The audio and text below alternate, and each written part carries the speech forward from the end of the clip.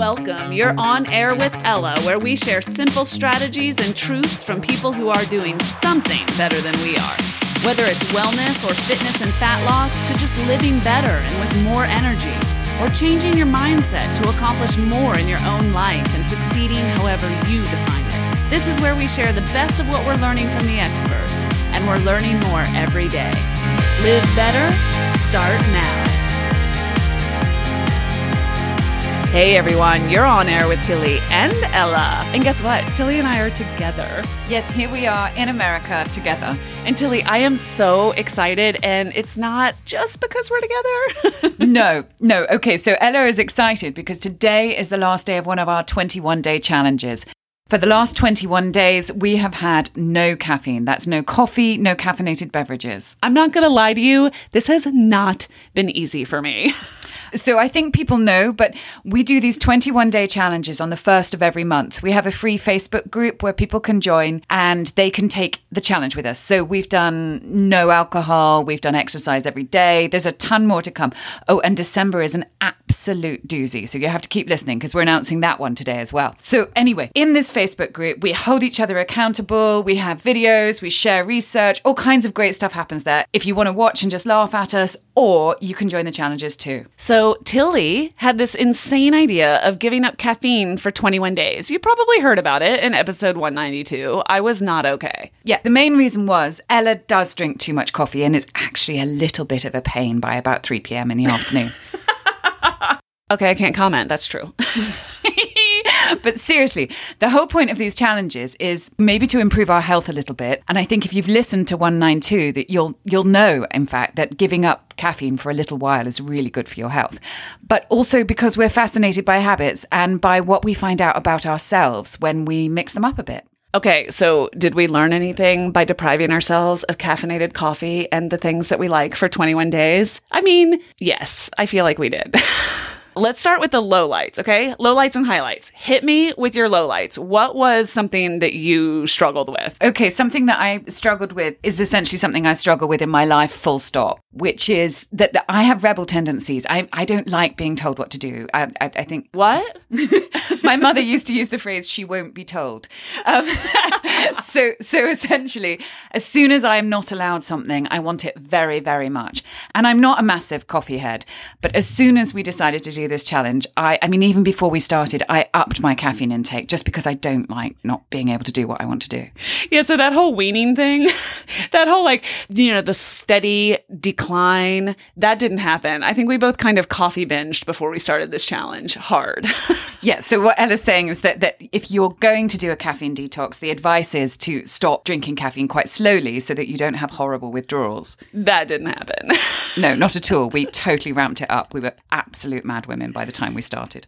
My low light, I think, ironically or oddly, I didn't really have withdrawal issues. I really didn't, except more sort of mental. My low light certainly was, honestly, I just missed the cheap and easy hit of caffeine. You know what I mean? Oh, yeah. I love a cheap and easy hit. Regardless of where it comes from, to be fair. But yes, I actually have a slight caffeine intolerance. I don't do terribly well with caffeine. But what I do is I use it to self-regulate. You know, before a meeting where I need to feel like a little bit more powerful, I'll drink an espresso. Now, because I have a slight intolerance, it goes straight through my liver and into my bloodstream, and I'm pretty intense. But I do that knowingly. That's something I enjoy doing, and taking that away from me was quite hard. Yeah, it was no picnic. The people in the group will tell you. But I will say there were some highlights. And of course, we learned things. A couple of the highlights, I have to say, in all fairness, I did actually enjoy. First, I observed it. And now I'm actually enjoying the sort of calmer version of myself in the afternoons, because honestly, every single afternoon I was jacking myself up at almost the same time, not just with coffee, Tilly, but cold brew, which is essentially jet fuel. And I actually enjoyed the calmer me, and still do, that's less stressed, less tightly wired in the afternoons. I was completely doing that to myself with caffeine. What about you? A highlight? Did you have any? Actually, there was a thing for me. I don't have perfect sleep. And obviously being slightly caffeine intolerant, messing around with caffeine is going to mess around with my sleep. And so I did find that there was overall a positive impact there. Now, my impact wasn't as pronounced as some of the listeners. Some of the listeners were saying things like, I haven't slept like this since I was a teenager. I'm never drinking coffee again. This is completely life-changing. You know, some people didn't realize that their sort of fairly benign coffee habit was completely knocking their sleep sideways. Yeah, and that is huge, obviously. I mean, a major cornerstone issue when it comes to health, right? If you're not sleeping, like, I don't even know where you begin. So big deal. No, sleeping stops you dying. I mean, sleeping's very good for you. Another highlight for me, and these are painful to admit, I'm not going to lie. Another highlight for me was realizing that I did not need half the amount. I mean, literally, I did not need half the amount of caffeine that I would consume in a day. And the cold brew before the gym, Ella, are you still doing that?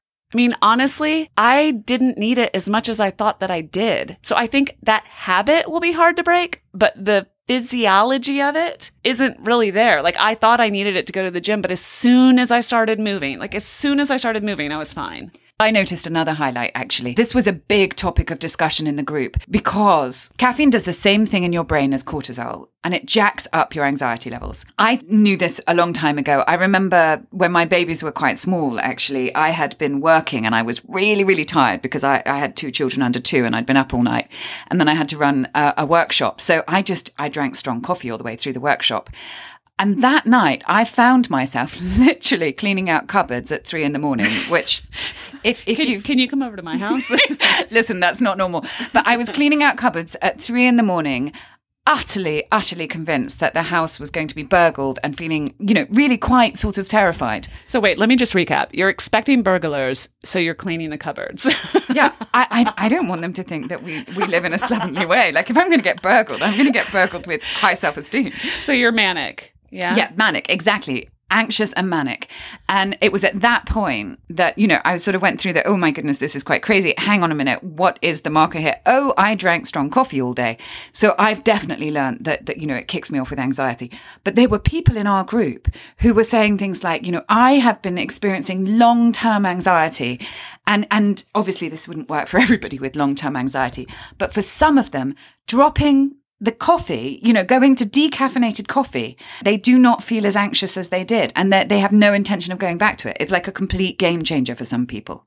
And every time we do these challenges, of course, in the Facebook group, we share research and articles, and we do Facebook Lives where we talk about things we're learning, because we're learning as we go. There is a huge link between anxiety and caffeine. And in fact, people who suffer from anxiety are very much discouraged from consuming caffeine on a regular basis, certainly past a certain level. So that was a major aha for a lot of people. That was really cool. Yeah, there's a ton of stuff in it. And actually, we might do a show on that because, there's all kinds of things. Menopausal women are more likely to have hot sweats if they are drinking caffeine. There's a ton of things there that we still need to dig through. We had people talk about better skin. We had people reduce dark circles under their eyes. People were less bloated because they weren't disrupting their digestion so much.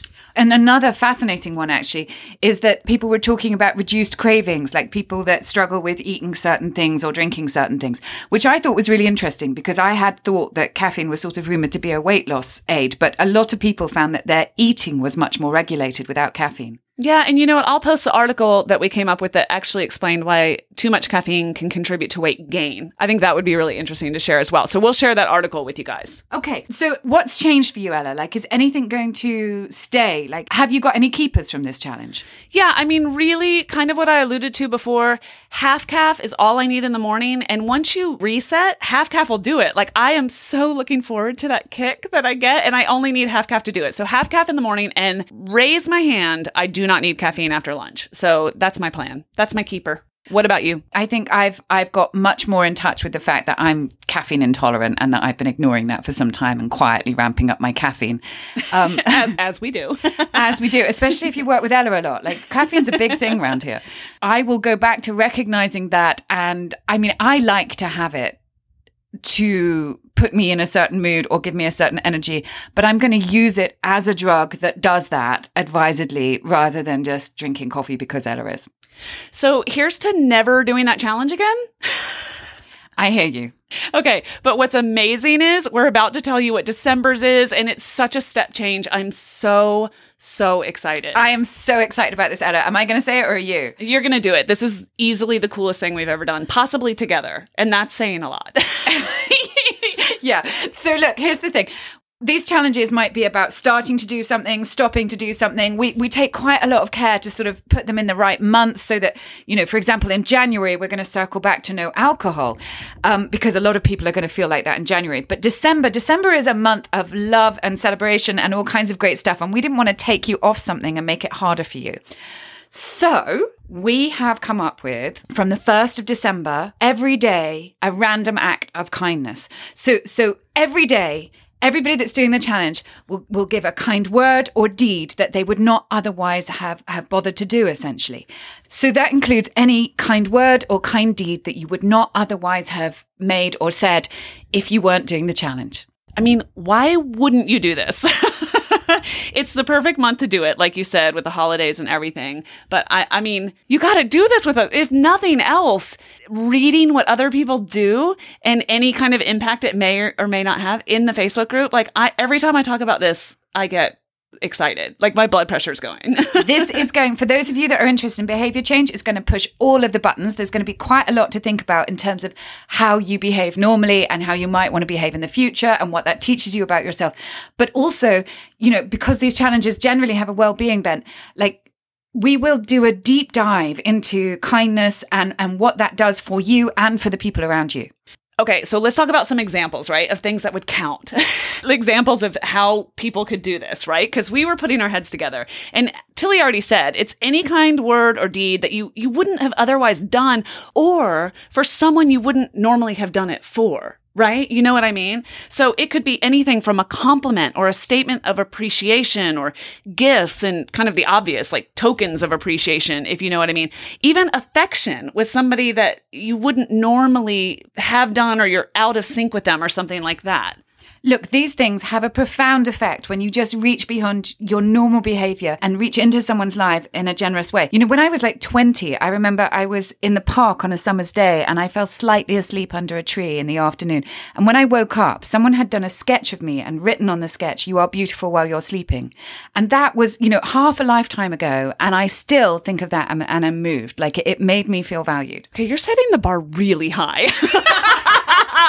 Okay, what are some more examples? So quality time, love notes, thank you notes, acts of service, doing things for people, being helpful, holding that door, carrying that stuff, acts of charity, generosity, whatever it takes. I mean, my brain is spinning with ideas, and we're going to drop a bunch of really practical ideas into the Facebook group. And every day we will also share what we do. And then those of you who have already joined these challenges with us, you know how it works. We share what we do and you guys share what you did. And I mean, I want like pictures. I want little video snippets. I want a multimedia viral extravaganza of acts of kindness. We can't wait to hear what you do with these things. I am totally stoked. You guys, we want you to tag On Air with Ella in social whenever you post a picture of any of this stuff. And also use the hashtag kindfulness. So hashtag kindfulness, and that will be how we all track one another in social. But of course, all of this will be happening in the Facebook group too. Okay, so lovely people, if you could just go to Facebook, type in Tilly and Ella, join the free Facebook group. It's very straightforward.